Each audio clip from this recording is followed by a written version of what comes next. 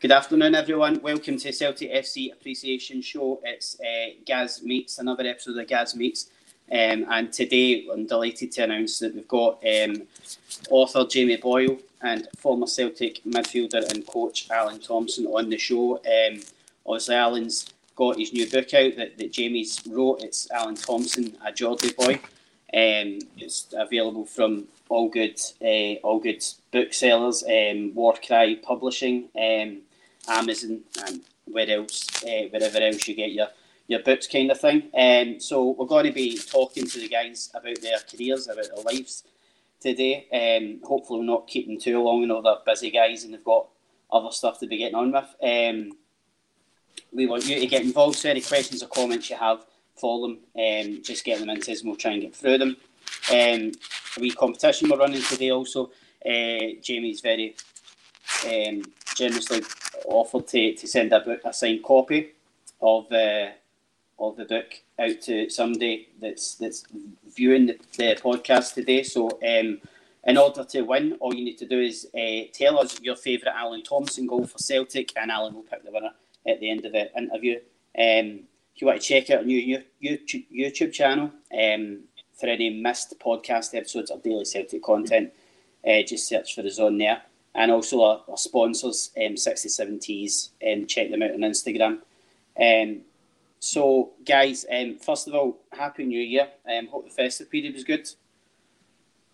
Yeah, Happy New Year to you.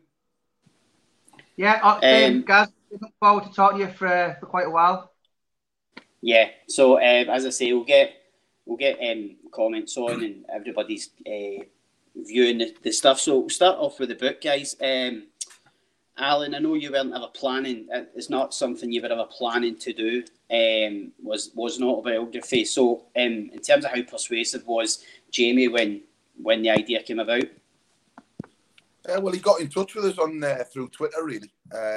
So he pursued us a little bit, but apparently I didn't follow him back straight away. I followed a couple of his mates back before I followed him. So he took the hump. He kept tweeting me, and eventually I followed him back. So then he started messaging me and give me the invitation to possibly do the book, and then had to think about it. And then I thought, yeah, why not? My time's now. I feel like doing it. A lot of the other lads have already done them, you know, Sutty and Stillian, Lenny, Jackie, Big John Hodgson.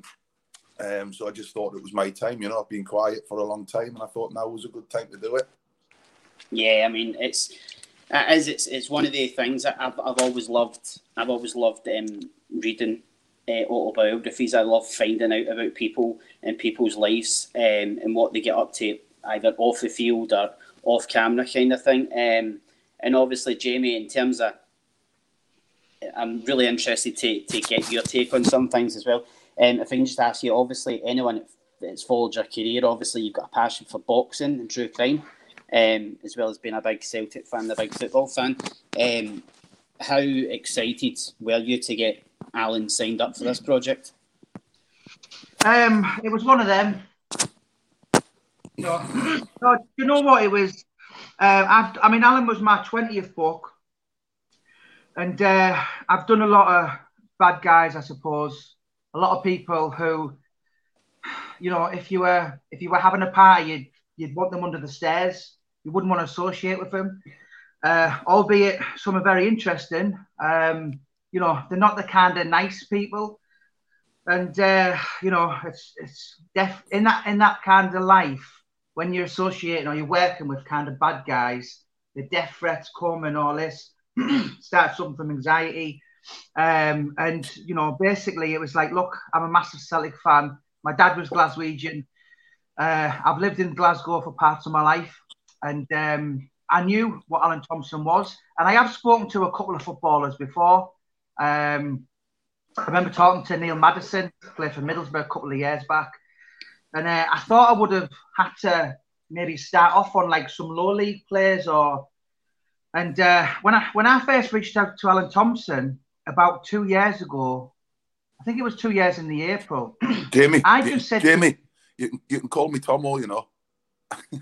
Yeah. But anyway, it was the April. I've got a good memory, and I just put, "Get your book done. I'd love to read it." And I never ever heard from him. It was just purely as a fan. And it was last December, so 13 months ago, I messaged him again because my friend Paul Venice, kickboxing world champion, got a follow off him. And I was like, hang on a minute. I was a bit put out, and I kind of followed him and unfollowed him and tried to get his attention. And I did, and I said, look, why don't you do your book? And by then, I'd got really, still sound big-headed, but I've got good. I know my way around books. I know exactly the ins and outs of what you should and what orders. And I just said, look, and I basically pushed the boat out and said, look, I was a bit desperate, but I thought, you know what, if he doesn't, I'm going to have a bloody good go. And I knew I could do his story justice. And, it's worked brilliant for me now because I'm getting so many kind of follows and, interesting people and famous people, that are linked with me, and possibly my work's just kind of, and also I want to get out the, I'd like to do a long line of footballers' books, sportsmen's books. So it's been really, really fantastic. I owe Thommo, I don't think he realises, the last thing I'll say was he took a chance on me, I suppose. So I'll always be eternally grateful. That's superb, and obviously, you talk about in terms of other books that you brought out, Paul Sykes, you've mentioned, is the idea of doing that behind a series of books, all which raise money for, I believe, the Bradley Lowry Foundation and the Sowing Seeds Ministries charity. I mean, was that something that's close to your heart as well? That was obviously it was something. Right. Well, basically, because I've done work on such bad guys. I mean, I've spoke to Bradley Lowry's parents, and we did a night a couple of years back. And for people who always say, how can you have a little angel compared to a monster and all this? I just, a lot of my books support fantastic causes. I mean, Thommos' book supports 4 registered charities. So I don't want to. I want, yes, some of the people that the majority of people I've worked on are not very nice people. So I wanted some kind of goodness to come from it, and paying to the likes of some of the places I have, like Middlesbrough Cancer Ward, and that it's give that little bit back that no offer does. Yeah, and I think you mentioned the charities that Alan's book is going to benefit. Obviously, I think it's Bobby Robson Foundation, the Alan Shearer Foundation, Celtic Foundation, and the Ian Watson Charity Fund. Is that right? Yeah. Yeah. Yes, that's right. That's it's 4 charities that are that do great work, and it's just. I mean, some people said you just support one, just support 2, but listen, It's not all about take for me. Like Jamie just said, it's about giving a little bit of something back. Listen, it might only be a little bit, but it's just a little gesture from me to support some charities that are close to my heart. Yeah, and Alan, let's go back to a place close to your heart as well as you started playing professionally at Newcastle. I don't know if you can see the top behind me. That's my English team. I've been a massive Newcastle fan most of my life, and as I say, so it's a place I know well. It's a place that I love. So professionally, as I think a 18-year-old, how massive was that for you? Not only for you, but your family, I suppose.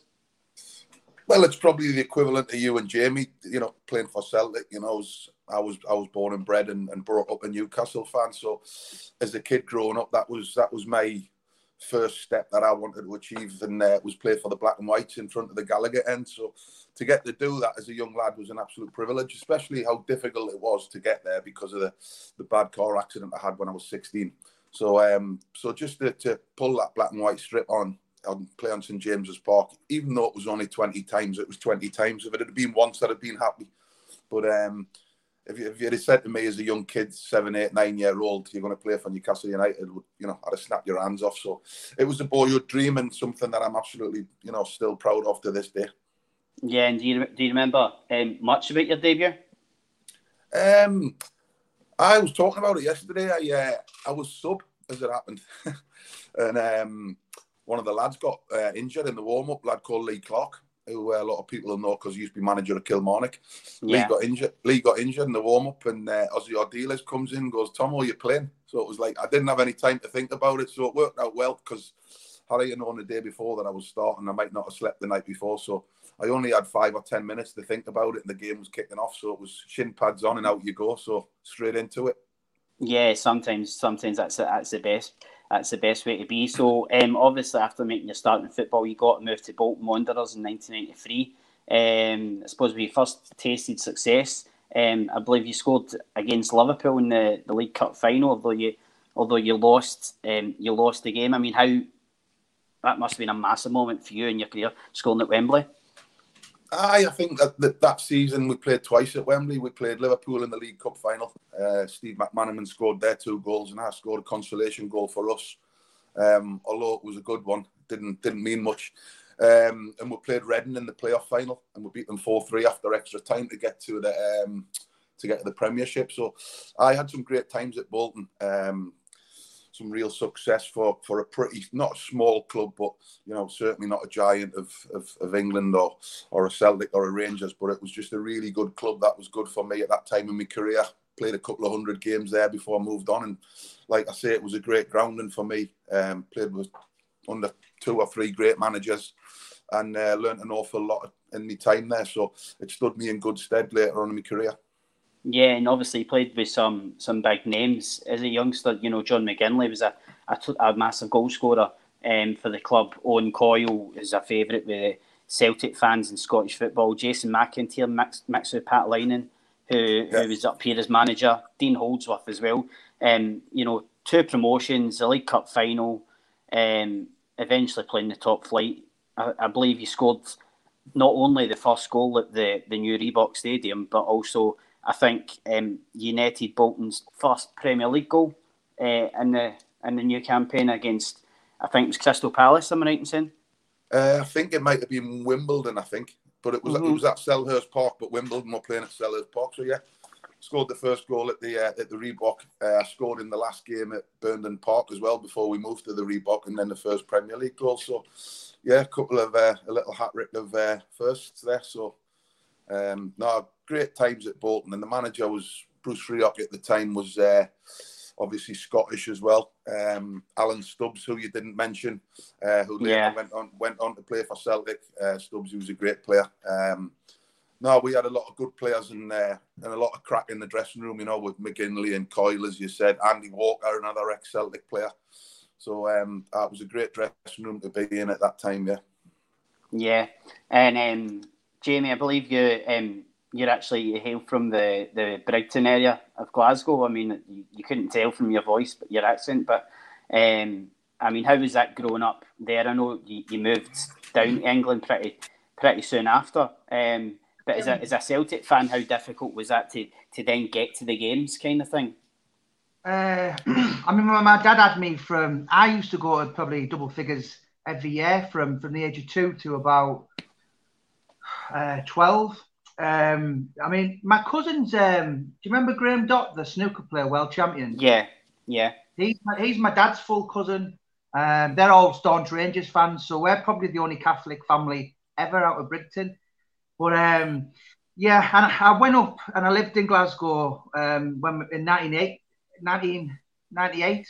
I used to work in Parkhead Forge, and so I've always been aware of the Glasgow mentality, the Goldfish Bowl. And I think that's what kind of, I mean, I was a bit worried at one point when I was talking to Alan, thinking he was going to go to other people, an offer I won't name. And I remember thinking, well, you won't have the Celtic mind that I've got. But yeah, it wasn't much fun growing up. And, Celtic back in 1990, 91, 92, 93, Lou McCartney, Liam Brady. It was no fun being a Celtic fan back in them days. I'll never forget one weekend, Rangers beat Celtic 4-0 on a Saturday. And then the next day, Liam Brady was commentating on Italian football on Channel 4. And it's like everyone in Glasgow has gone mental, beating the wines up and all that. And this guy's here 24 hours later, acting like nothing's happened. Yeah. So, I understand what the divide is in Glasgow.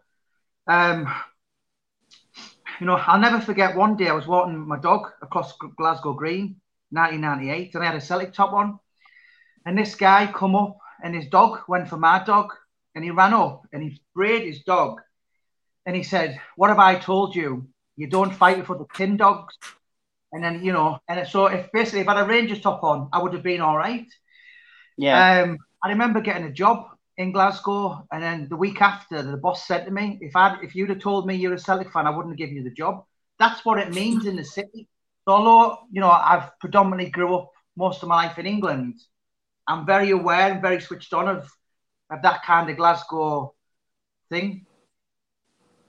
Yeah, and obviously, obviously, I says to these guys that I'd started this in February, this podcast, and the people I've had on, it's brilliant. And sometimes it's just brass necking it and asking people to come on, and sometimes you need to go through management companies and things like that. But in terms of, you've had 20 books out. When was the moment that you realised that that's what you wanted to do? That was your passion? I wasn't full time until my 5th book. So I did the first 2. And I mean, this is probably 1 in a million chance. I've done my first 2. They were bestsellers and Amazon bestsellers, and Wakefield wouldn't. So the first 2 were on Paul Sykes, and Wakefield Waterstones wouldn't touch me. And the reason was it had been 10 years since Paul Sykes' death. So they remembered him outside when he was giving him abuse and all that. I'd done a boxing book, and that probably flopped. And it wasn't until I'd done the Lee Duffy book. And to give you an example how successful that book was, 30 was stolen in 1 month from the Middlesbrough shop. And, that was like, I'd done it. I didn't even know if I was any good. Left school, no exams. Although I was top in my English, I was a waster at school. I was more interested in football and boxing and shotting rubbers at people's heads and making jokes. And it was when that book come out, I thought, hang on a minute, I'm working and I've just earned $3,000. And I thought, and that was, I thought, hang on, I might be good at this. And, and I've done books I'm not really that interested in, some people, but with Alan's, I got into writing, and it wasn't for any money. If I'd have got any money, great. If I didn't, but if someone had said to me at the start, "Do you want to do Alan Thompson's book for free?" I would have still done it. So that's what it was. It was like I don't think Alan Thompson could have ever found anyone who was as excited and passionate as I was. And I think that's a reflection that every single day I'm just pushing it under people's noses. And if anyone knows anything about books, that's how you be successful. The days are gone. 20 years ago, John Blake was shot in stupid money. These days, Kindles are selling for 99 pence, and Amazon are taking 70 pence. So you've got to move the times. And James English said to me a couple of years ago, he said, "You're the first thing I see on the morning and the last thing I see at night." And that's how I am, and that's how I've been successful. Tell us about it. But that's how I plan on being. I'm quite hyperactive, and my addictions now. I'm one of them people who get addicted to blue Smarties. So now I'm addicted to just working 7 days a week and just doing all things. But to do Alan Thompson's book, who I watched. I was at most of the games. And I know I always felt a bit sorry for him at the end because he deserved better, the ending he got, as did Chris Sutton. And I'd like to think, with me doing the book, along with the millions of Celtic fans worldwide, that this book has given them a bit of, you know what, you're one of us, you're loved, and you'll never walk alone. And that's what I finished. I think that's what I put in the introduction. That was my point across. It was like, you know what, Thompson, Ali McCoy said to me, he said, he was just one of them people who just got it. there's a lot of Italians and Spanish people and even English guys who've come up and I thought, oh, this is easy. And they played 2 or 3 games, have never been seen again. Where Thompson was just like, you know what? And yes, he scored goals. Yes, he got sent off. Yes, he caused fights. But the Celtic fans, it was just like watching one of them. And I think that's why Alan Thompson as a whole is so massively loved by the adoring fans. Yeah, and I think just the sentiment, echo that sentiment. I think because personally, my one of my favourite goals by Alan was definitely the one at I think it was one at Ibrox where you just dribbled from the byline past a couple of players and put it right in the bottom corner to win the game. I think it was. I'm not sure if that was the second one, Tomo. I don't know if you remember that one, but I think it might have been 1-0 up at the time. I remember getting the ball on the wing, and I wasn't a Bobby Petter, so to speak, who would dribble past 3 or 4 men on a regular basis. So I was more of a bit of a pass and move type of player, if you want, and get it out your feet and cross it. But I remember it was a little tight space and just jinked it in. And it was on my right foot, which is normally just for standing on. So I thought, we'll have a little swing at this. And it was nice to see it roll in the bottom corner. So listen, I scored. I was fortunate enough to score 7 Old Firm goals, and there's 1 or 2 decent ones, and there's a couple of tap-ins, but I didn't mind as long as we got something out the game. So the 7 goals I actually scored, we either drew or won. So I never scored in an Old Firm game when we lost. So. That's a little omen. That's quite a good record. But in terms of Stephen Lennon just says, how you doing, Alan? Seeing you at the Larson Hartson experience at the Hydro, had a great night. How was that for you? I mean, obviously the atmosphere looked amazing. How was that reliving everything? It was absolutely fantastic. I mean, a Monday night in Glasgow and you get in between 12 and 14,000 at the Hydro. So, but it was a great turnout. Henrik was obviously there. Martin was there. Or the gaffer, should I say. Only Sutty can call him Martin. Big John, Jackie Mack, Lubo. So it was a fantastic night, and there was some great crack and some great banter, and I think the fans enjoyed it. And although Chris Sutton tends to get the last word, he certainly didn't that night. Martin got it. So we had a cracking night, and then it's good to catch up with everyone, and then we had a few beers after. So it was a great night, and like you say, talking about the past and stuff like that was great. Yeah, as I say, it's brilliant that you're part of such an iconic Celtic side that was so full of success, and obviously when you go back to 1998, and you got a big money move at the time to Aston Villa, and spent the next 2 seasons in the Midlands. It was, I suppose, an injury plight spell there. I don't think you played that as much as you would have liked, obviously. But in terms of, I think was it John Gregory that brought you to the club? Yeah, it was John Gregory's first signing. So it started off well. From the start of the season up until Christmas, we were top of the league, and I was playing week in, week out.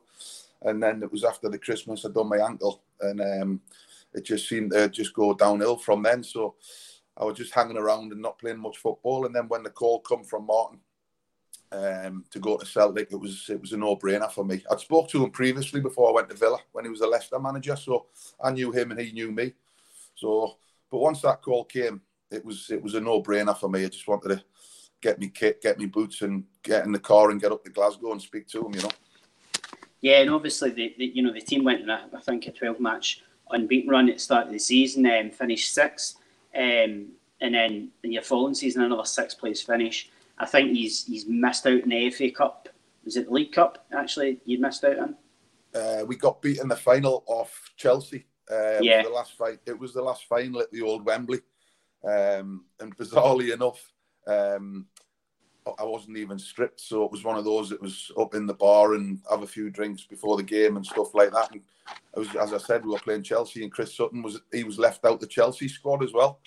So little did I know, probably in about 6 or 8 weeks' time, that Big Sutty and myself would be teammates and then become really, really strong friends after that.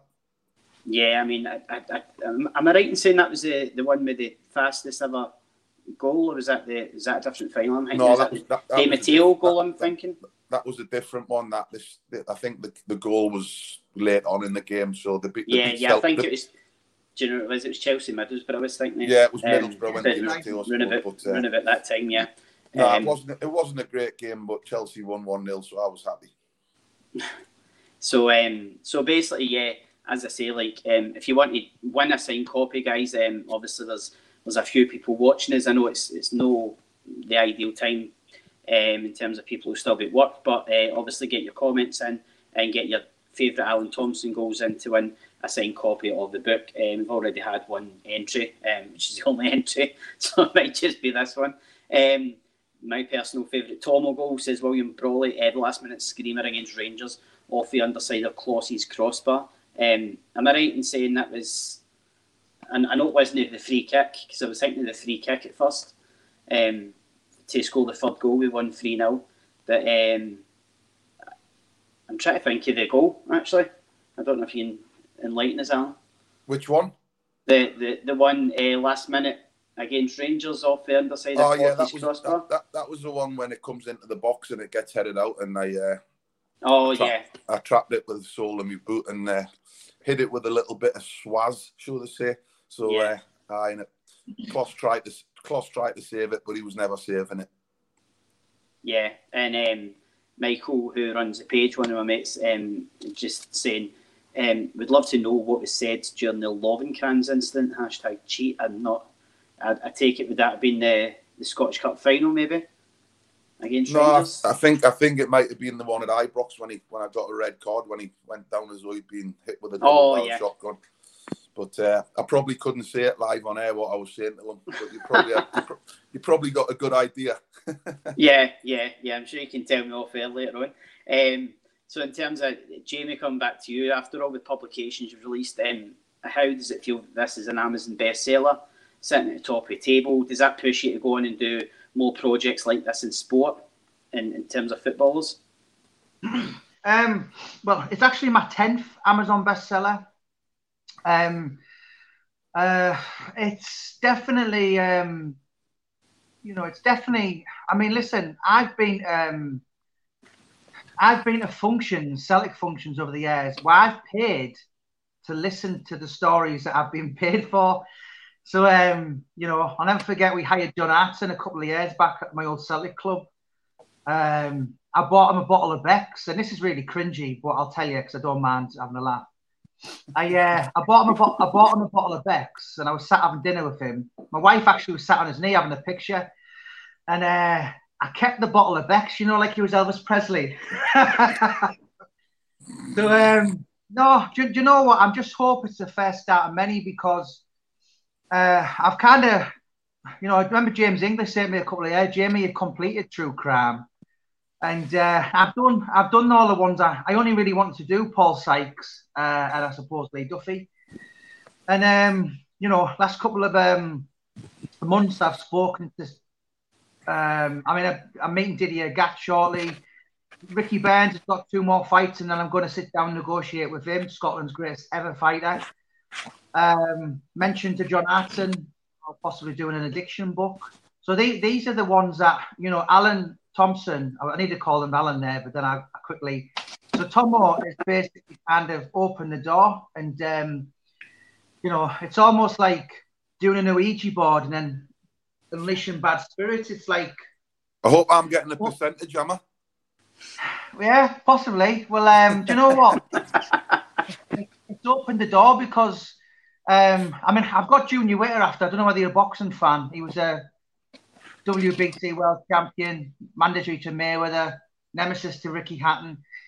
But as soon as I've done them, I'm like, do you know what? I've spoken to so many people this last couple of years, like even in the last year, and been like, I had posters of you on my bedroom wall.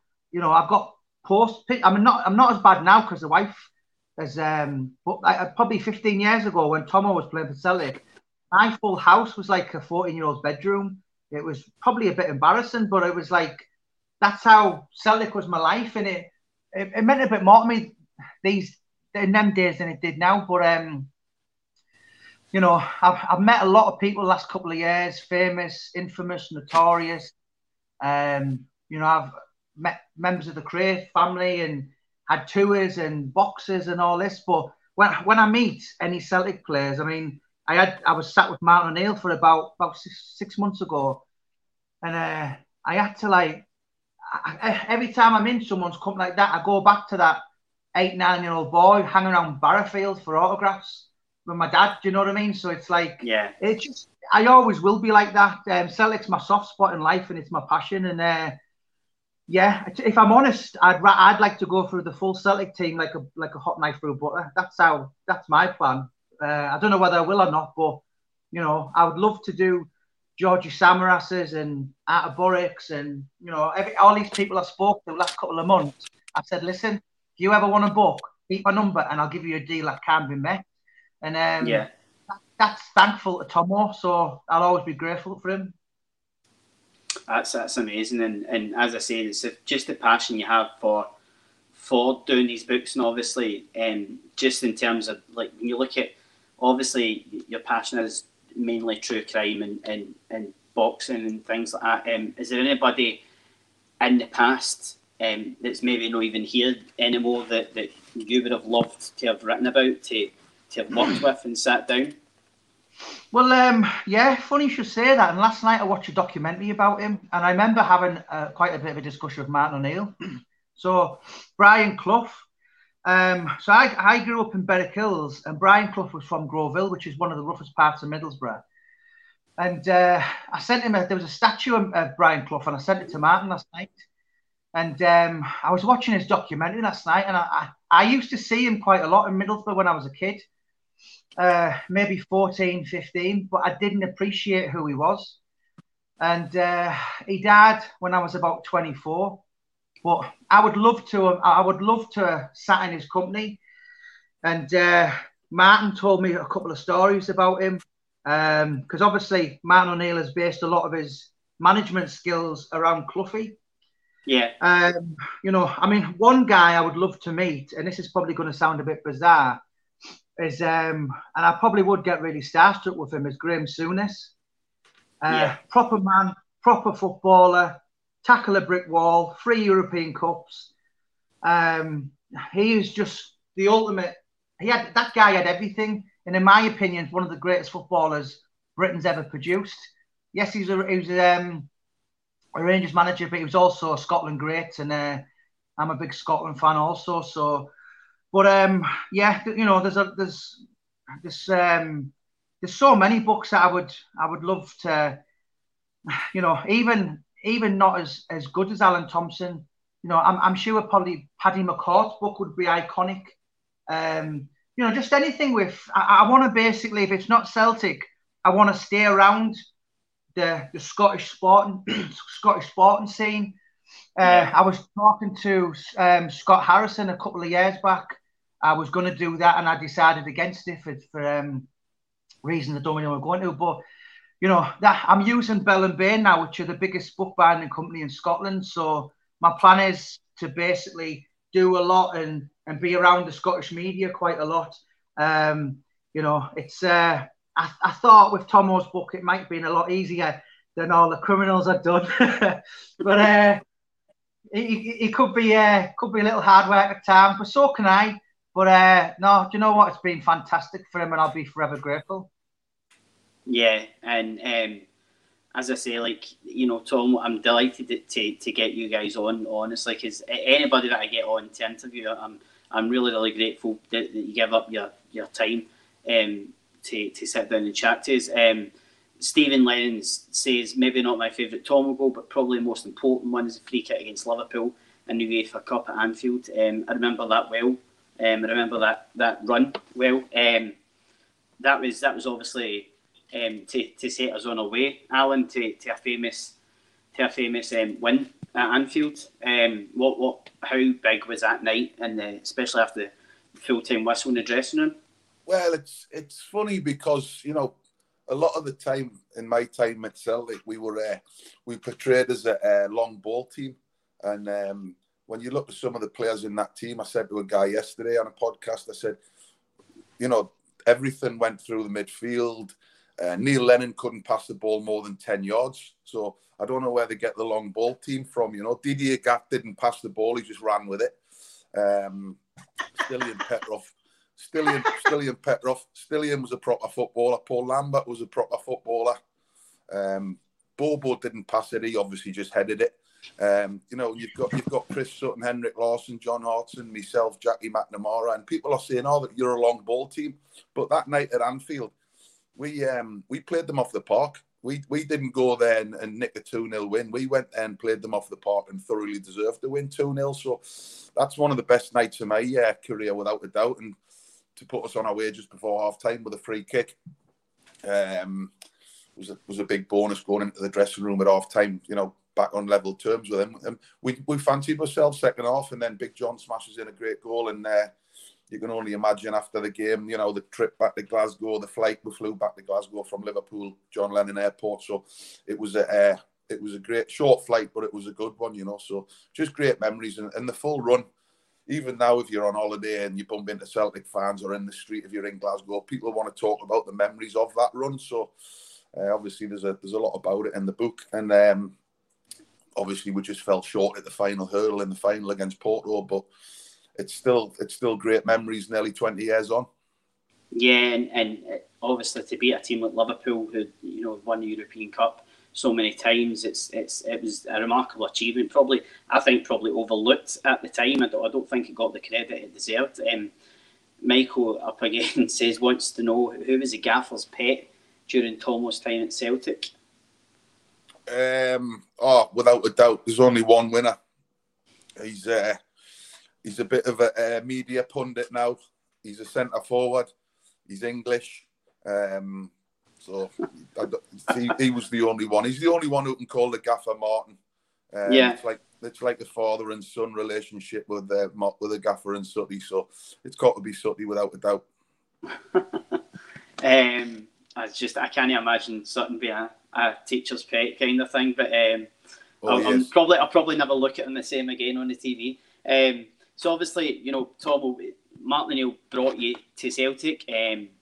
Long-term deal, was that a sign of confidence for you and your part? Was that a comfort for you and your part that you know, despite not playing many games at Aston Villa, you got an injury? Was that Celtic went all in? Because Celtic nowadays don't give out long-term contracts generally.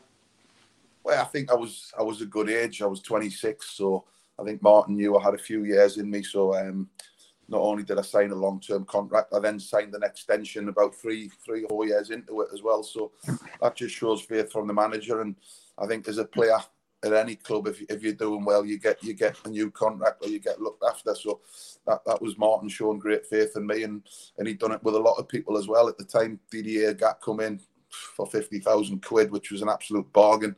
Got a long-term contract. Chris had signed from Chelsea. Lenny from Leicester. Big John comes in as well. So it was a big project that Martin was doing at the time, and one that I wanted to be around. So I was happy to sign a long-term contract without a doubt. Yeah.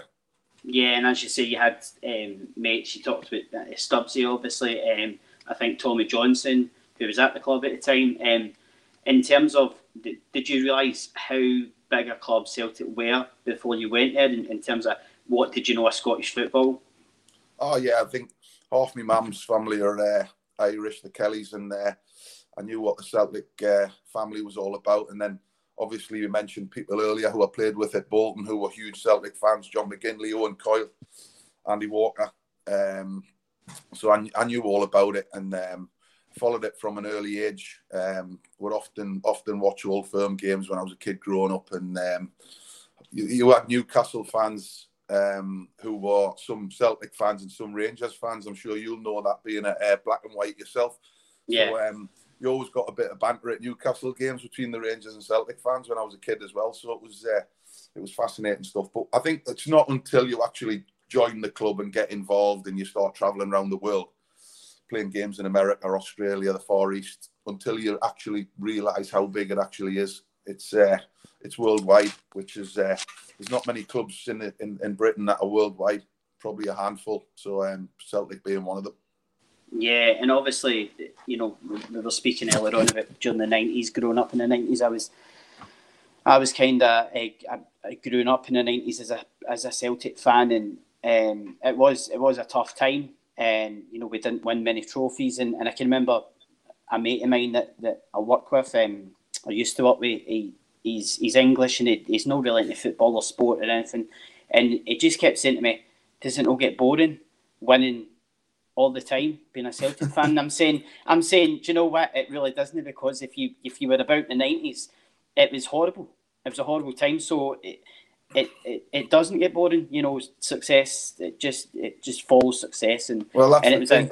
That's the thing. Winning and success winning's the best habit you can ever have. Yeah. If you can get into the habit of winning and achieving things, then you're not going to fail. So no, you never get sick of winning. Let me tell you. Yeah, and I'm just gonna have to try and find a charger. My phone's going flat. Yeah, Jamie, no worries. No worries, mate. Jamie, crack on for it till I get a charger. No worries. Jamie, obviously you spoke about Martin O'Neill, and that you spoke to him. What was your first thoughts on first your first encounter with him? It was a bit surreal because, I've got to talk to a lot of people, and Alan Shearer, and obviously in the books I've met a lot. I've went for dinner. I've had people come and stay at my house, and I never quite got used to my phone ringing, and I'd go to the wife, look at that, Martin O'Neill's ringing me. I'd be like, and it's like I went for dinner with him. We had cups of tea and cake and all this, and to be honest, Martin didn't really want to talk about Celtic or Alan Thompson for that matter, because he's a huge true crime fan. Yeah. So when he found out who I was and what I'd done, and I was in London doing video and bits about Jack the Ripper, he was just dropped Alan Thompson like a hot potato. He just wanted to know about Jack the Ripper and some of the cases he'd sat in the Old Bailey and listened to. But I didn't forget who that guy was. I'll never forget him starting for Celtic in July the 1st, 2000, standing on them steps of Celtic Park saying, "It's an absolute honour. It's an honour, and I will do everything." That iconic speech. Yeah. And I was probably a bit starstruck, and I'll never forget going to meet Henrik Larsson at Middlesbrough when he signed for Man United. And I got there early, and everyone had come out barring Henrik. And when I met him, I just walked, and there was a queues behind me because Ronaldo was yet to come out, and I was like, don't give a shit about him. I was just So them kind of people, they're just like, no matter how successful, how big I ever get, I'm not really asked about some people. But if I meet a Martin O'Neill or a Chris Sutton or an Alan Thompson or Jackie McNamara, I'm still like, and I always will be, even when I'm old, I'll still be that little boy, saying faster, Dad, faster, when I was running up the steps of Celtic Park and that. And that's just been me from day one, even when I used to box. I used to box in Green Tartan, thinking I was a Celtic Warrior, Steve Collins, although I box with my face. So it's just everything about me has been Celtic. And, dogs. I named my son after Neil Lennon. Obviously, Tomo and him had, they've had a few issues, it's been well spoken about. But I think if there was one person on the planet who was ever going to not put anything bad about Neil Lennon, it was me. Because I named not that Tomo was, because he's they've got the great friendship, and even though they're maybe not close now, they've always had that time together and they respect each other. But I named my son after him, so you don't get any Jameson Lennon Boyle. But yeah, it's been a real whirlwind meeting some of the people that I've grown up. Some of the best nights of my life. I'll never forget going to work. Cycling to work the next morning. I was 23, rough as Tarzan's feet. But Celtic had just beat Barcelona, and Alan Thompson scored the winning goal, and that was just such a high, such a euphoric. And football can bring you so much high, some great times in life, and some extreme lows like rock bottom. Like the time Tomo talks about in his book, Fair Park, 2005. You know, them goals went in, and I screamed at the wife, blamed her. I went and laid on my bed for about 4 hours, just couldn't speak. That you could never really get that in boxing or anything other than football. And it's when it's good, it's brilliant. But when it's bad, you know, some people think, oh, it's only a game, and you're like, shut up, it's not only a game. Because if it was, you could switch off, but you can't. And you dealt the cards you dealt with. And my dad was fanatical Celtic supporter. His dad was before him, and you know, although my sons haven't been, and you know, I've probably the wife said, look, just let them decide. For my sins, he's a Tottenham fan. I don't know why, but I had a very different upbringing, you know, so it was weird in me, and I didn't really get a chance. Yeah, and Tom, I was just asking Jamie there about Martin O'Neill, when in terms of when you came to Celtic, when you first came to Celtic, what was it about him that you know, did they sell the club to you? Did they discuss where he seen you playing and things like that, or was it just a case of he knew what he wanted to do and it was just right in there? Sorry, Tomo, sorry, Tomo, before you answer that, can you just show Gaz your Martin O'Neill impression? No, I can't do that. I'm really good at it when I've had a couple of Bacardis. I've not had a Bacardi at the minute. So, okay. I'll do it next week. You need to WhatsApp me later on the night then. We'll do it next Friday in Greenock. No, he just had an aura about him. He wasn't a coach, Martin. He didn't go on the training ground and tell us how he wanted to play and do this and do that. He set us up strong defensively. He liked his defenders to be defenders. He wanted his wing backs to cross the ball, and he wanted his midfielders to be strong. And he didn't complicate it. Very much like Jamie said before, a bit like the old school Brian Clough. He had his coach who worked with him, Steve Walford, who done the day-to-day coaching. And Martin was just a great man manager. He said the right thing at the right time, and it was phenomenal. And like Jamie just mentioned there, that Fir Park, it's mad as a footballer because all the highs you have, you know, you think of all the trophies we won. You wish you could bottle that feeling of winning and the adrenaline and the buzz.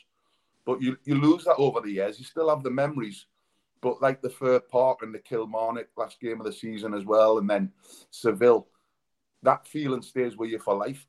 So when I think about those bad days, that feeling comes back when you think about those games. But when you think about the first season there, winning the treble, you don't get that high. You've just got a memory.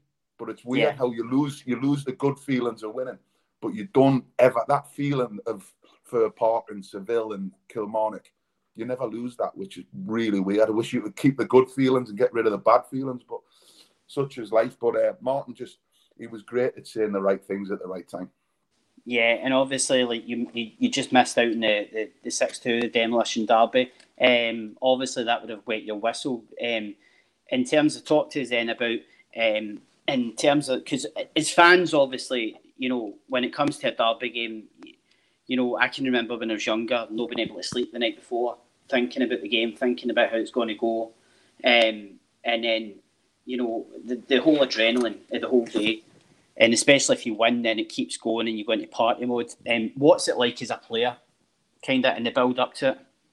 Do you know, the days before, they're intense. You've got the media coverage, the training goes up a level in training. You know, you don't want players to get injured before big games in training, but such the way we trained, the intensity just went up. So when the intensity goes up, the risk of injury goes up, and everything just goes up a notch. And then, thank God for most of my time in Scotland, a lot of the old firm games were early kickoffs, you know, 12 o'clock, 12:15, 12:30, because there was a couple of evening kickoffs, and it's the longest day in the world when you've got an evening kickoff.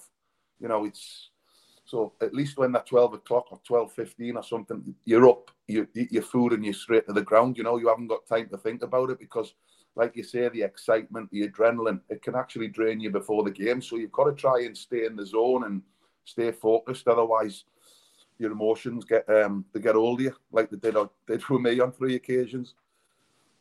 Yeah, and obviously, just in terms of, we've got another favourite goal from Michael McKeown. It says your goal against Barcelona, obviously, we spoke about earlier on, UEFA Cup. Ronaldinho couldn't deal with us that night and we won 1-0. Marshall debut as well.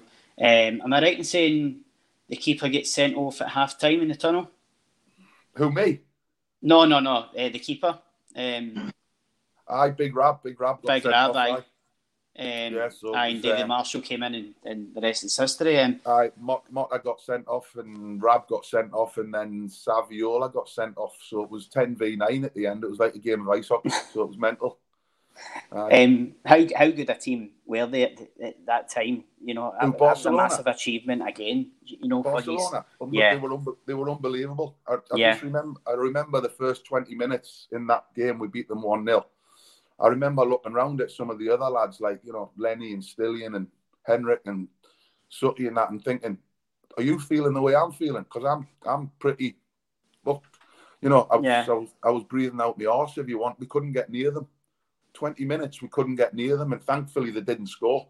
Because I think had they scored, they could have went on to absolutely paste us, because they were just a different level. So the fact that we hung onto their coattails and went on to beat them just tells you a lot about the mentality that we had in the dressing room and that Martin gave us to go on the pitch and beat teams like that, you know. Yeah, and obviously going back to the derby games, one name that I want to bring up is obviously your relationship with Fernando Rickson. God rest him. You know, a really big relationship on the park kind of thing. But in terms of off the park, how was your relationship with him? Well, we were never going to go out for a pint together, put it that way. Yeah. But God rest him, and you know, I would never speak ill of people who are no longer with us. But he was a fantastic player. You know, he won the joint Player of the Year award with John Hartson. So you've got to be a good player to win the Player of the Year award in Scotland. So he was a class act. But we did have our run-ins, you know, on and off the pitch. So a couple of stories in the book about fireworks and turning up at my front door with his dog and stuff like that. But we had nothing but respect for each other. But he knew when he played against me, and I knew when I played against him, it was going to be fireworks. He wanted to win and I wanted to win, and it never really went above. You know, we didn't do anything untoward. He never tried to hurt me. I never tried to hurt him. Although he might have tried to set my house on fire with a firework, but apart as you do, I know. But he was a terrific player, and it's a great shame that he's no longer with us. But I know he'll be held by all Rangers fans in very, very high esteem. Yeah, and Jamie, obviously you, like thousands of us, loved that team that Thommo was in. A bond that wasn't really there in the 90s. I think there was a disconnect with the fans and the players during that spell. But did you get to a lot of games when Thommo was in the team? Well, I mean, I was going to games from the age of 2, but I can only remember. I was only aware of the centenary season in '88. So Celtic won the league in '88. It was a one-off. Then we won the league in '98, one-off. So from 2000 to 2005, and even though the leagues we lost in the last minute or two. So this has been like the greatest time in my life as a football fan. And Alan Thompson, among the other usuals, your Baldys, your Agats, Hartson, Suttons, Lennon, Petros, so many familiar faces that were together for 4 or 5 years. That was, you know, I mean, I think I said on another podcast the other day, I thought maybe we could have, when Brendan took over, I thought this could be, you know, a chance to get back to that time. But, you know, although domestically we've done everything, European level, we were still kind of poor.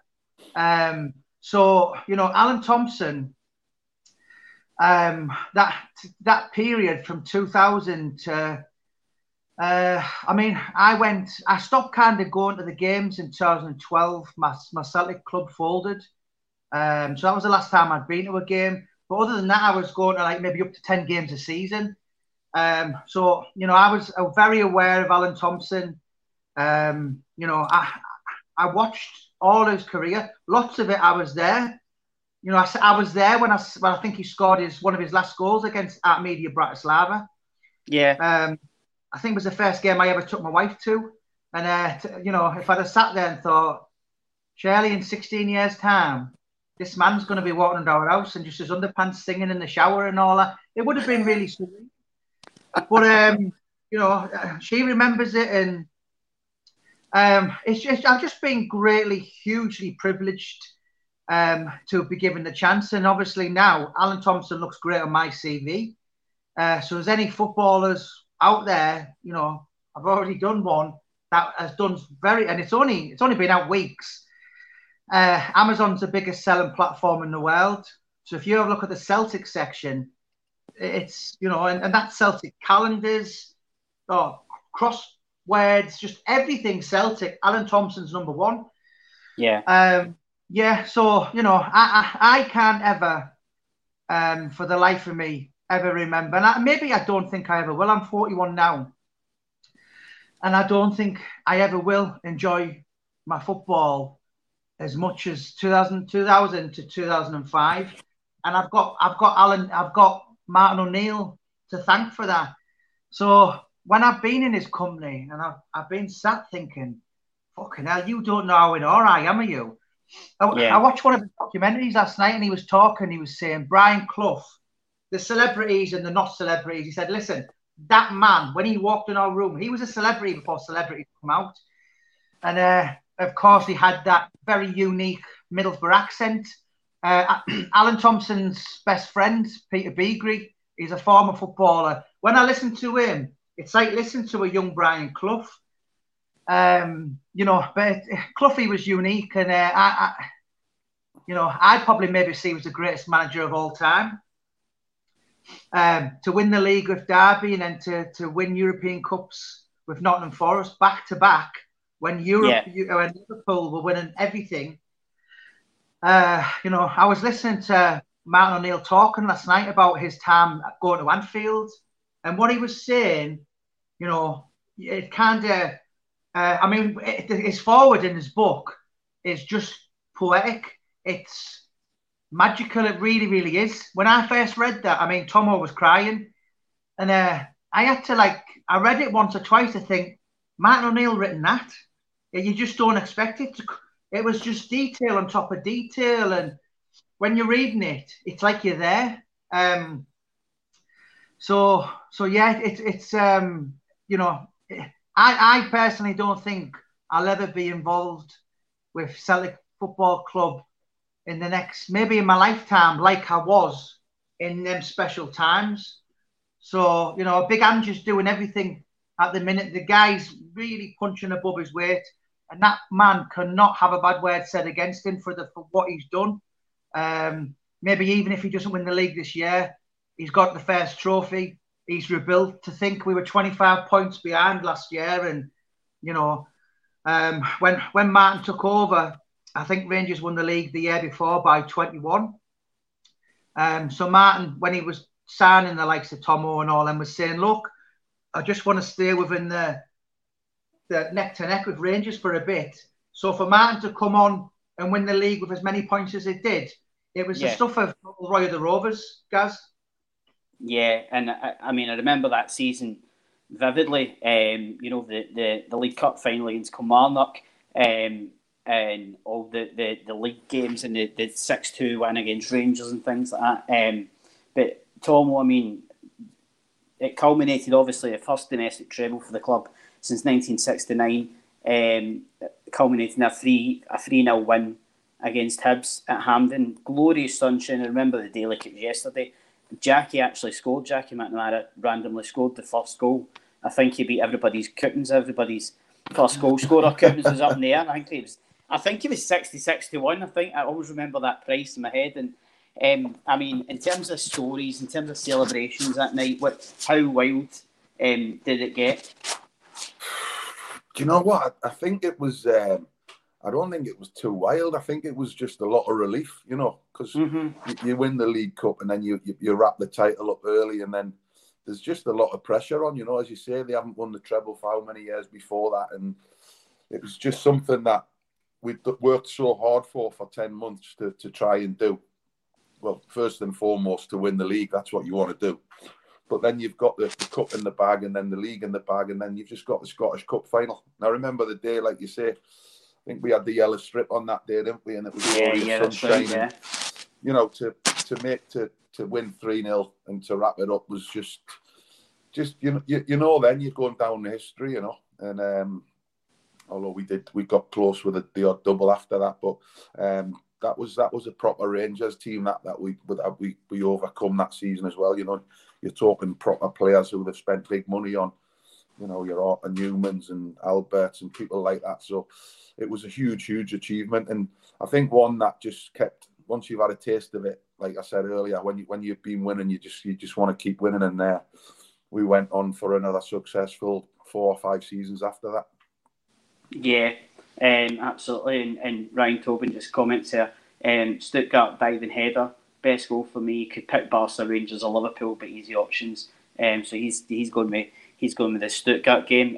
That was obviously on the run to Seville as well. He obviously doesn't want a book.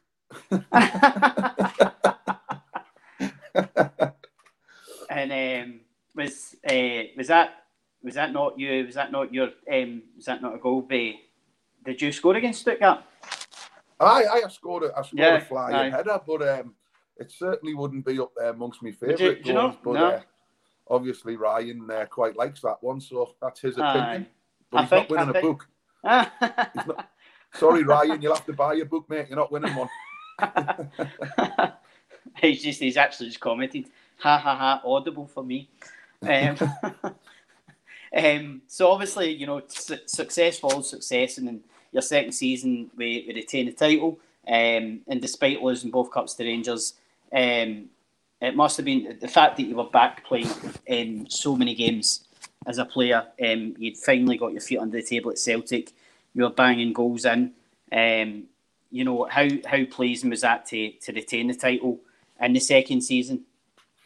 Well, I think that's your bread and butter. You know, the title. That's the one you set out every season to win. That's the best team in Scotland wins the league. Although I might disagree with that with the titles that we did lose by a point and a goal.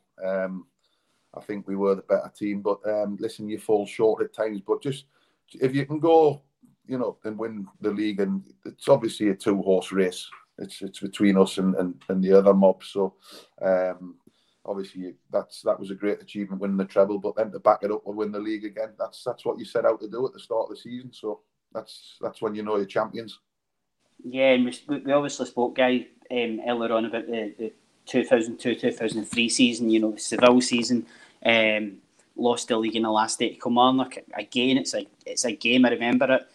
If I'm right in saying Gordon Marshall was in goals for Kilmarnock, and I've never seen him play as well as he played. I mean, I know we scored a lot of goals. I think was it 4-0 or 5-0 we won on the day? I think it was 4-0, yeah. Was it 4-0? And he made some saves, and I couldn't believe, especially as an ex-Celtic keeper, I thought, I could not believe the saves he was pulling off, you know, and it came down to a goal or two, I think, in the end. You know, obviously that must have hurt on the last day, do you know what I mean?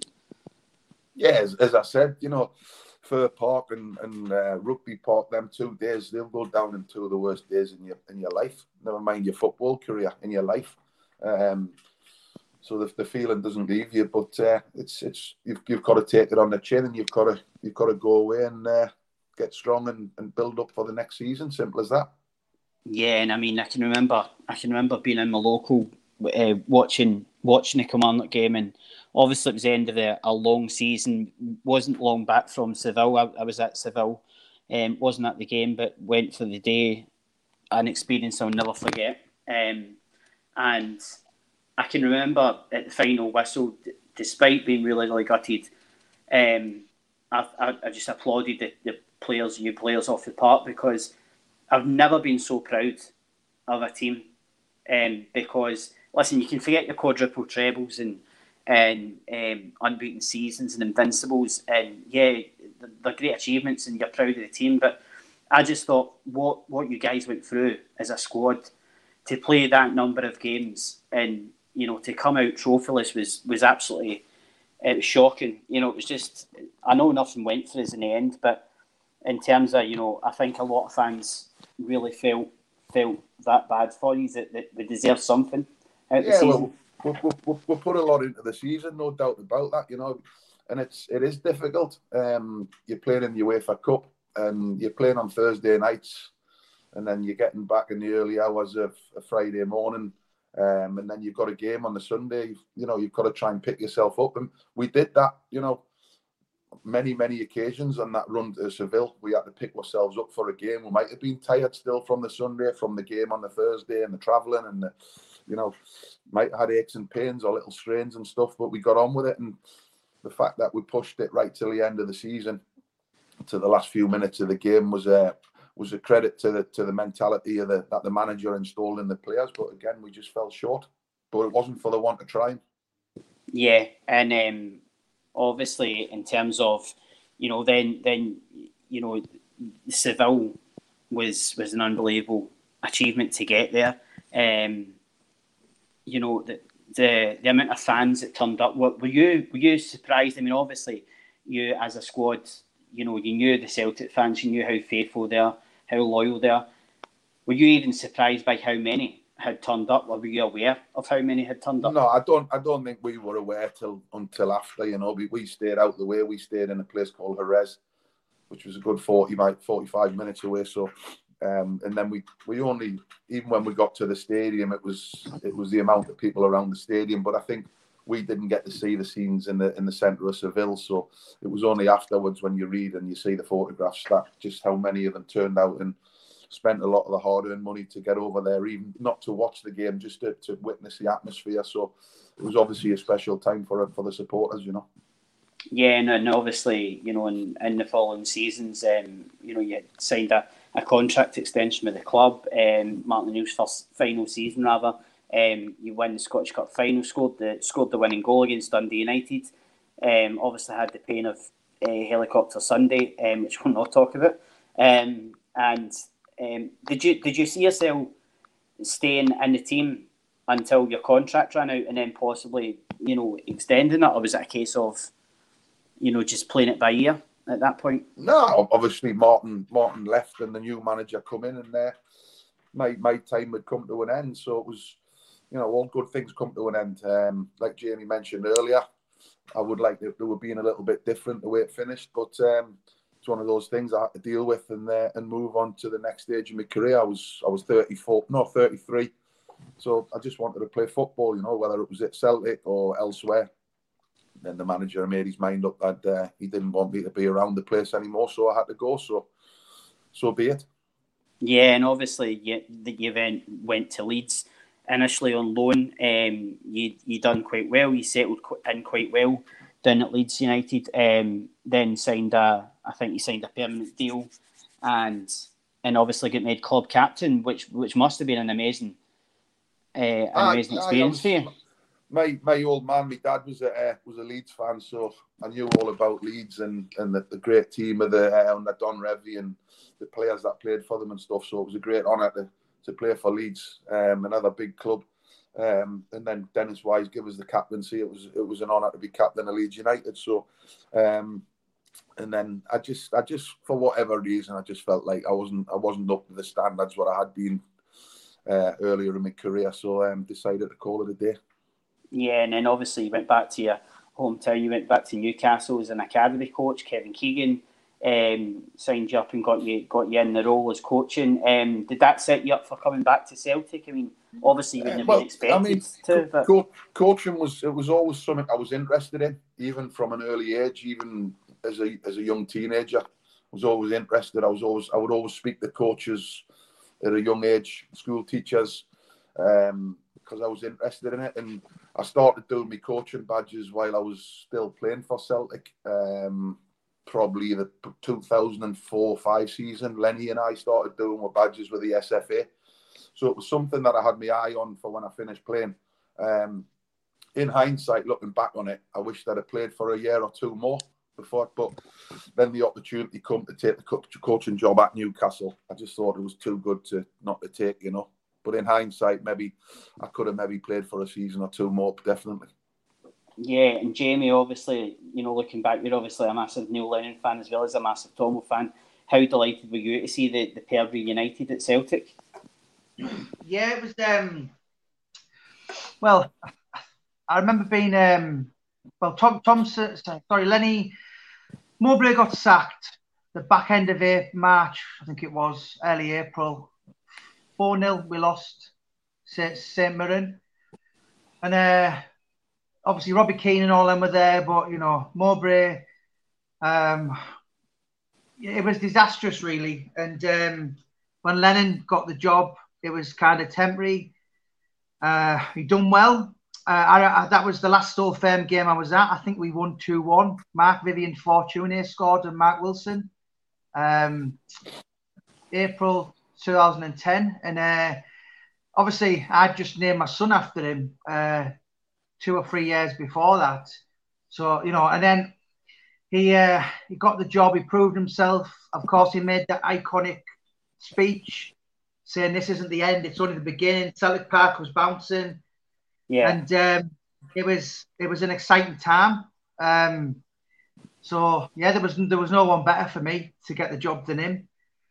I thought he left a bit too early, 2014. He obviously wanted to have a crack at England. You know, I never really quite understood why he left. I thought, you know, he'd only been there. I'm just 3 full seasons, I think it was. 3.5, something like that. I would have liked to have seen him, but obviously Ronnie Darler come in and Lenny got the job, come back, won the treble. And, you know, this time last year, I think he was sacked in February. And let's be honest, I mean, the league was over in November. The league was over by Halloween. He should have really went then. I'm the biggest Neil Lennon fan in the world. But, you know, I think, yes, it wasn't nice to watch at the end, and Celtic were over loyal to him. It did get a bit messy. I think he's took it really hard. I think a lot of the problems have been, you know, you've read the media and you've seen him a few things. I think that's similar to what Tomo went through in his book, what he talks about. But I'd love to see him back in the game. And I mean, I went to meet him when Bolton come to Middlesbrough. Just to say, got there, I shouted him and he looked back. And I brought my son. So I never got quite to meet him. So I was a bit devastated. Little Jameson was smaller and he just turned around and just looked. But, you know, I don't know, I could have been anyone. But it was sad. It was sad the way it went. But, you know, listen, people know Tomo and Lenny were close. They went through a lot in the playing days. You know, there's a fantastic chapter in the book about Shame Night, about what really went on with Lenny and McCoy, El Hadj Diouf, and, you know, let's not forget Tomo was the guy who kind of put the Hearts fan off track when he's running on the pitch. So they've obviously been through a lot. You know, Tomo was kind of caught in a lot of Lenny's fire, shall we say, which the book talks about. You know, they've been close, and they've always had that bond. I think the friends that I don't know whether they'll ever get as close again. I don't know. Who knows? But they've always had a special time, and you know, I had lots of fantastic years watching Thompson, Lennon, and Petrov. Them three were there from 2000 to, well, I'm just trying to think. So they were forever for like 2005. I think Tomo 2006 was drifted out, went to leave 2007. So for 5 solid seasons, they were the 3 team names on the team sheet, what was based around, and fantastic times for the club. Yeah, and I think obviously, you know, you mentioned the relationship with Lenny, and obviously, you know, he was the one that wanted to bring you back, Tomo. You know, delivered success in your short spell at the club, winning the league, won the Scottish Cup, runners up in the League Cup. There was tumultuous times also. As I say, Lenny being attacked at Tynecastle, you were pretty sharp off your feet. I remember because the guy came from nowhere. You know, the guy came from absolutely. I think he actually might have came from behind the dugout. So I remember you being sharp off your feet, Tomo. You know, in terms of you talk about obviously in the book about the bust up with McCoist, with Lynn McCoist, and obviously for nobody that's heard it. I mean, was that a case of just tensions boiling over? Obviously, there was red cards for Rangers that night, and Juve was at it. It's like Old Firm. It's an Old Firm game, you know. Tensions are rising high, and everyone knows about the rivalry. And I don't know what Coisty's relationship was with Lenny, whether they like each other or they don't like each other. But you know, the two Old Firm managers, or Ali was assistant manager at the time, so there's a lot of tension in an Old Firm game, and Juve had been piping up on the pitch. So it's one of those things that it flares up, gets made a massive thing of it, the media. It's just one of those things. A day or two after, it's forgotten about. I know Ali and Lenny spoke after the game about it, so I don't know what was said after the game in the office when it was just the two of them there, but it gets put to bed quickly and you move on. Yeah, and then obviously, you know, when the phone call came from Neil. I believe you were at the racing, at the horse racing with your partner and some friends. Did you have an inkling that something was up with the tone of his voice, maybe? No, not at all. I was on the train on the way back from London. I'd been to the Derby at Epsom. I'm not a horse racing fan, but I'd been invited, so we'd had a nice weekend away. Mm-hmm. Then he called me and asked if I was in Newcastle. I said no. Said I was in London, just got on the train to go back to Newcastle. He said, I'm on my way down, need to speak to you. So as I talk about it in the book, the reasons behind it and what have you, and but I told him not to come to Newcastle, just turn his car around, go back to Glasgow. I didn't want to see him. He made his point clear. He wasn't prepared to back me, so on you go, do what you need to do. Yeah, so what would it be safe to say you were more angry at Neil than the club, or was it were you angry at the club for?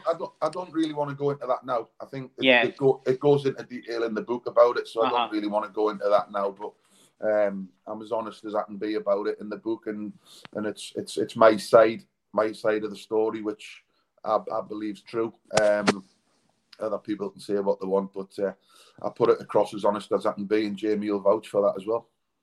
Yeah, and obviously, you know, the press can be unscrupulous, it can be nasty at times, and a lot of rubbish has been written about you. Obviously, did that make your life harder, having to read that in the press? No, because I didn't really go back to Glasgow after that. So I wouldn't have read the press, but it was just a difficult time because of the circumstances that happened, how it happened, when it happened. There was a lot going on in my life off the pitch at the time, so it just made it a very, very difficult time in my life. But thankfully, it's in the past now. Yeah, and obviously, you know, talk about depression. It's always been a taboo subject for men. Until more recent times, you know, lockdowns had a lot to do with it as well for a lot of people. Would you say you really kicked on with? I believe you got in touch with, was it Tony Adams' charity, Sporting Chance? Yeah, that was only about 18 months ago. But depression for me, I was never depressed. I never had depression when I was a player. It was only later on, after I left Celtic as a coach, that it started kicking in with me. So, but I lived with it for a long time before I seeked any help for it. So it's definitely something I know a lot of people suffer with, and a lot of people won't talk about it. Depression, anxiety, you know, a lot of things can cause it. And with me, it was the Celtic thing, the way I lost my job, how I lost it, why I lost it, a divorce, bankruptcy, which I talk about it all in detail in the book. So I just think a lot of people do suffer with mental health issues, and a lot of people bottle it up. But I think the longer you bottle it up, the harder it is to overcome it. So I've said it to people recently in the last few months, or last 12 months. I think anyone who has got it, anyone can get it. You know. Yeah. You don't have to be down in the dump. You don't have to be skint. You can be a multi-millionaire. I know people who are worth fortunes who've done the tragic thing, committing suicide. So I just think if people can talk about it rather than bottle things up, it definitely helps.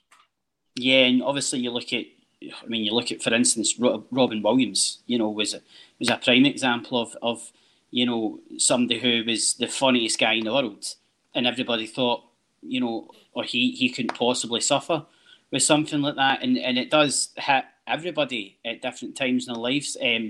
Obviously, in terms of, I know you said before that your kids were instrumental in pulling you through and getting you to the other side, and now you're happy in your life and you're settled with a new partner. I mean, how is things on the home front now in terms of, you know, are you at a place where you're really happy again? I'm great. Yeah, everything's good, and I'm getting out watching football again, and I'm going to watch a game tomorrow for a mate of mine wants me to have a look at a player for him. So it's just nice getting out. I was at Anfield watching Newcastle the other week. I was at Old Trafford for United v Burnley last week as well. So just getting out, watching all different levels of football, and hopefully an opportunity might arise in the coming months. Hopefully, touch wood, and get back in and give something back. You know, because I've got a lot to give. Yeah, well, I was just going to ask you in terms of, you know, your plans for 2022 in terms of getting back into football. You know, have you got things in the pipeline, or is it just see what happens? It's just about getting out there and watching games and speaking to people, and it's just. But I haven't felt into it. I haven't felt up to it. I haven't wanted to do it for the last 3 or 4 years since I lost my job at Bury. It's only the last 3 or 4 months really that I've kind of felt myself, and I feel like I've back to normal and feel like I can give something back. Yeah, and Jamie, tell us for any new fans that you will get off this interview, you know, what does 2022 hold in store for you? Well, I've got five books coming out this year. One's about a Middlesbrough police officer who was around the Lee Duffy thing and all that. Hartlepool, born and bred. What else is there? There's a book on Jack the Ripper. I'm 10,000 words in. Liverpool crime lord Michael Showers. Oh, that's my last in true crime. Like for at least 5 years, maybe for good. And then I've got Junior Witter, who was completed boxing and done everything, barring have the big pay-per-view fights. And then after that, I just want to be doing footballers, Celtic players, boxers, Scottish boxers. To be honest, that's I've turned down so many crime now, and you know, lots of people, and I thought, oh, I would have bitten your hands off doing that, but now I think it's not worth it. And you know, I just want to get into a more positive genre, if you like. You know, maybe I might be wrong, and it might come out tomorrow. Alan Thompson's into cross-dressing and swinging and dogging. And there might be something like this. Coming out in the news of the world, I don't know. He might have some skeletons in his closet that I don't know. But yeah, I just wanna be around nice people like Mr. Thompson and work my ass off, and but just have no more shit. And you know, my wife's recovered from cancer now. I'm a lot better with it. Yeah, my anxiety was really, really bad, and that was just on the back of doing all the work and 7 days a week. But you know, I've still got a bit to do with that, with the doctors and that. But yeah, you know, I've been. It sounds not big at it because it's a fact. I've done 19 books in 4 years to the week, so that made me probably most prolific author in Britain. I know the fellow author said, you want to check that out. That might be some kind of record, but it's what keeps me happy. So if I have a drink, then I won't do nothing that day, and then the next day I'll be hungover and down and depressed. So my addictions work, and I'm happy. I don't need to. So you know, we've got an evening with Alan Thompson a week today in Greenock. The Greenock Celtic Supporters Club on Laird Road, I think it is. Mm-hmm. So we're going to be there from 7 o'clock. And then what's that? So we've got an evening with Alan Thompson in Middlesbrough, Legends Bar. January the 22nd, that is. £15 a ticket. If anyone fancies that, then give me a message on Twitter at JamieBoyle10. I'm going to be with Tomo, Liverpool, the 28th of January. Anyone who fancies that, again, can get in touch with me or Tomo. And we've got Newcastle, the Irish Centre, on February the 5th. I think we've got another couple of nights in Glasgow, the back end of February or March. So it's just all about working now, and hopefully I've cast my rod. Tomo's been my net, and I might catch a few more Celtic legends. That's it. I mean, you put your name out there, and you build it for there. I know that for doing the podcast and the people that I've got on, and I'm hoping to kind of take this away from the Celtic page on Facebook and then get more people, because what I've found is certain people that I've wanted to interview haven't been able to come on because it's affiliated with Celtic kind of thing and such like. So I'm going to rebrand that side of things. Can I just say, guys, that with Tomo, I knew instantly people have energy, and I knew, like, say for instance, I'll do one or two that I've got possibly in the pipeline. I couldn't, with him, I connected straight away. Maybe because we're two Northeast lads, but he got me, and he kind of knew I was a bit strange and a bit weird and a bit, but I didn't have to pretend I was someone when I wasn't, and he knows me. He knows I've got his back. But I don't think it was instant. It was like, it was people have an energy, a vibe, and I can tell what people are like on social media before I've even met them. But I don't think I could be my normal self to maybe a Dizzy Garcia more than have him over my out for a Palmo and be a bit strange, because it probably wouldn't work. But no, I'm really happy, and I'd like to think in 2 years' time, Tom Hall said, "You know what, Jamie, let's do that Celtic book called A Club Like No Other," and just all the ins and outs of Celtic, and I'd love to do that. So that's maybe another one for the future. Also, can I just say as well, guys, he's talking about my skeletons in the closet and that. He sent us a video the other day on the toilet having a number 2 in his missus's dressing gown. So, so he couldn't talk to me about skeletons, pal. That's a compliment, because I'm open to him, and I've trusted him. That's how comfortable you are with him. Yeah. You wouldn't send that to Didier, though, would you? No, I wouldn't send that to anyone.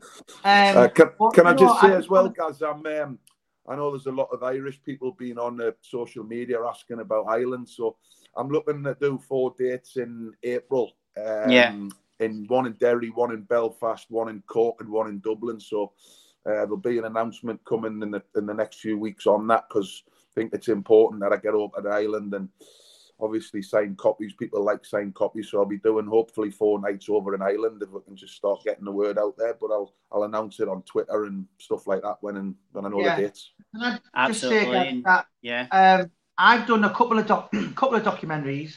Obviously, the Lee Duffy Too Far Too Soon. Well, I've done 2 on him and someone else I don't really want to mention. But I've got talking to Fat Cat Productions, who they're just doing something now on Eddie Elwood, who's apparently it's going to Netflix. So I've been pushing Tomo to say, listen, we need to do a documentary, and he's given me good signs.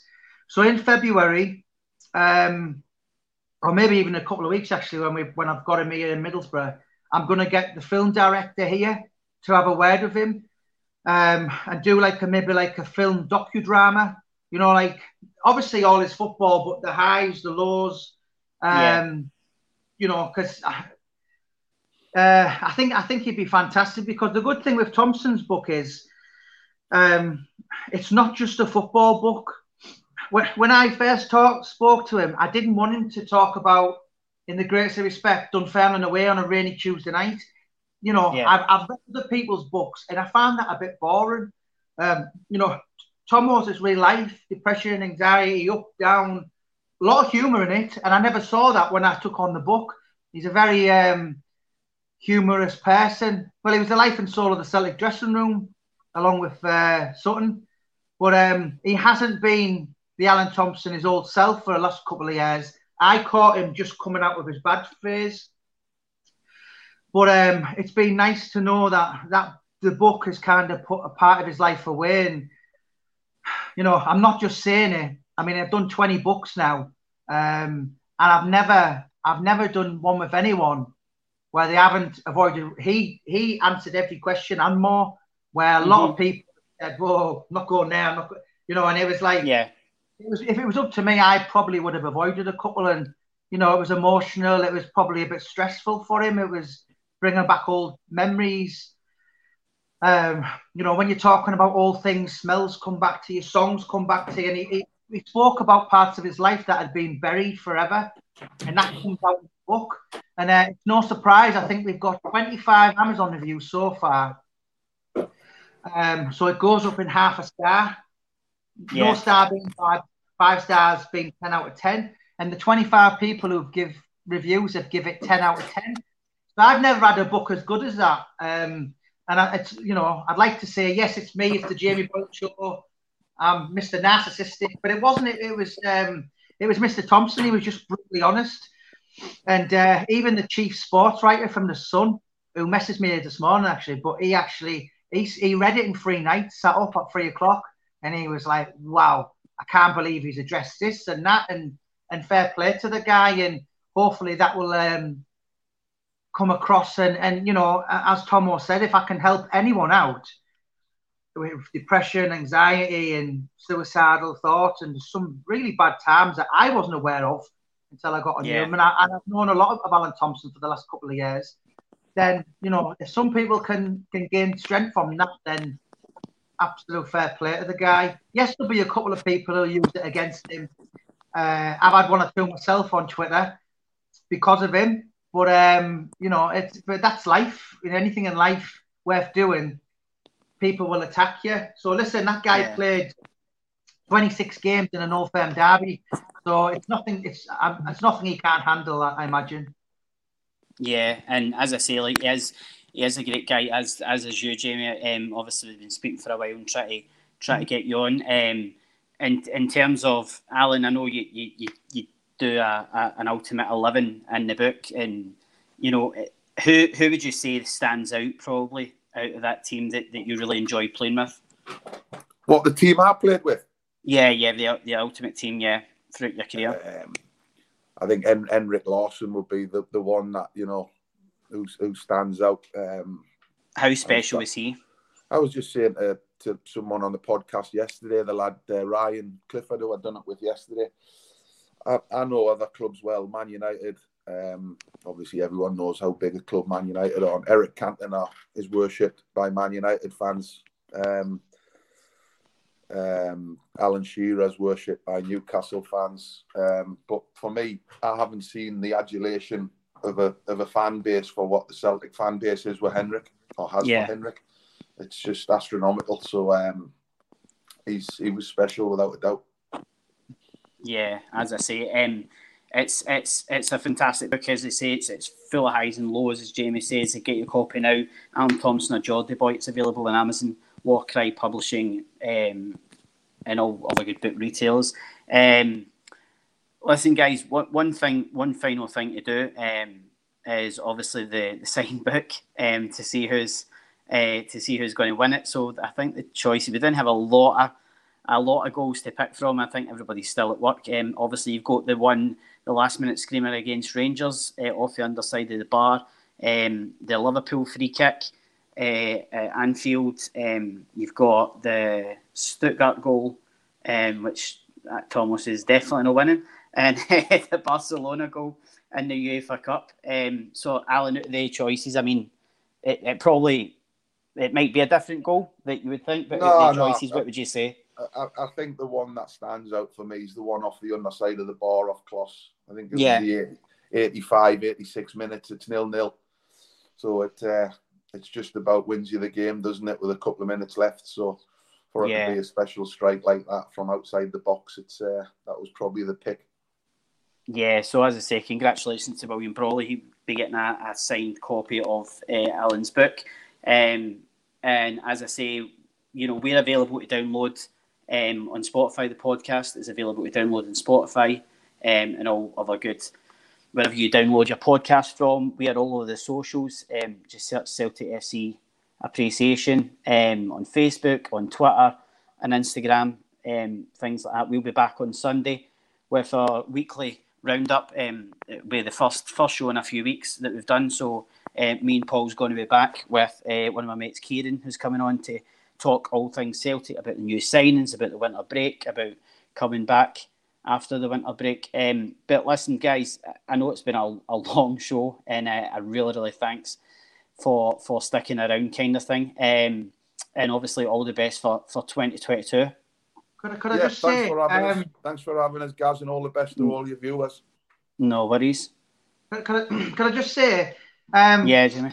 I'm actually going to post the Go book out now, so I haven't had a chance for Thomo to sign it, but I'll sign it. So if you want to send me the address, William want to send me the address, or do you want to send me a Gaz?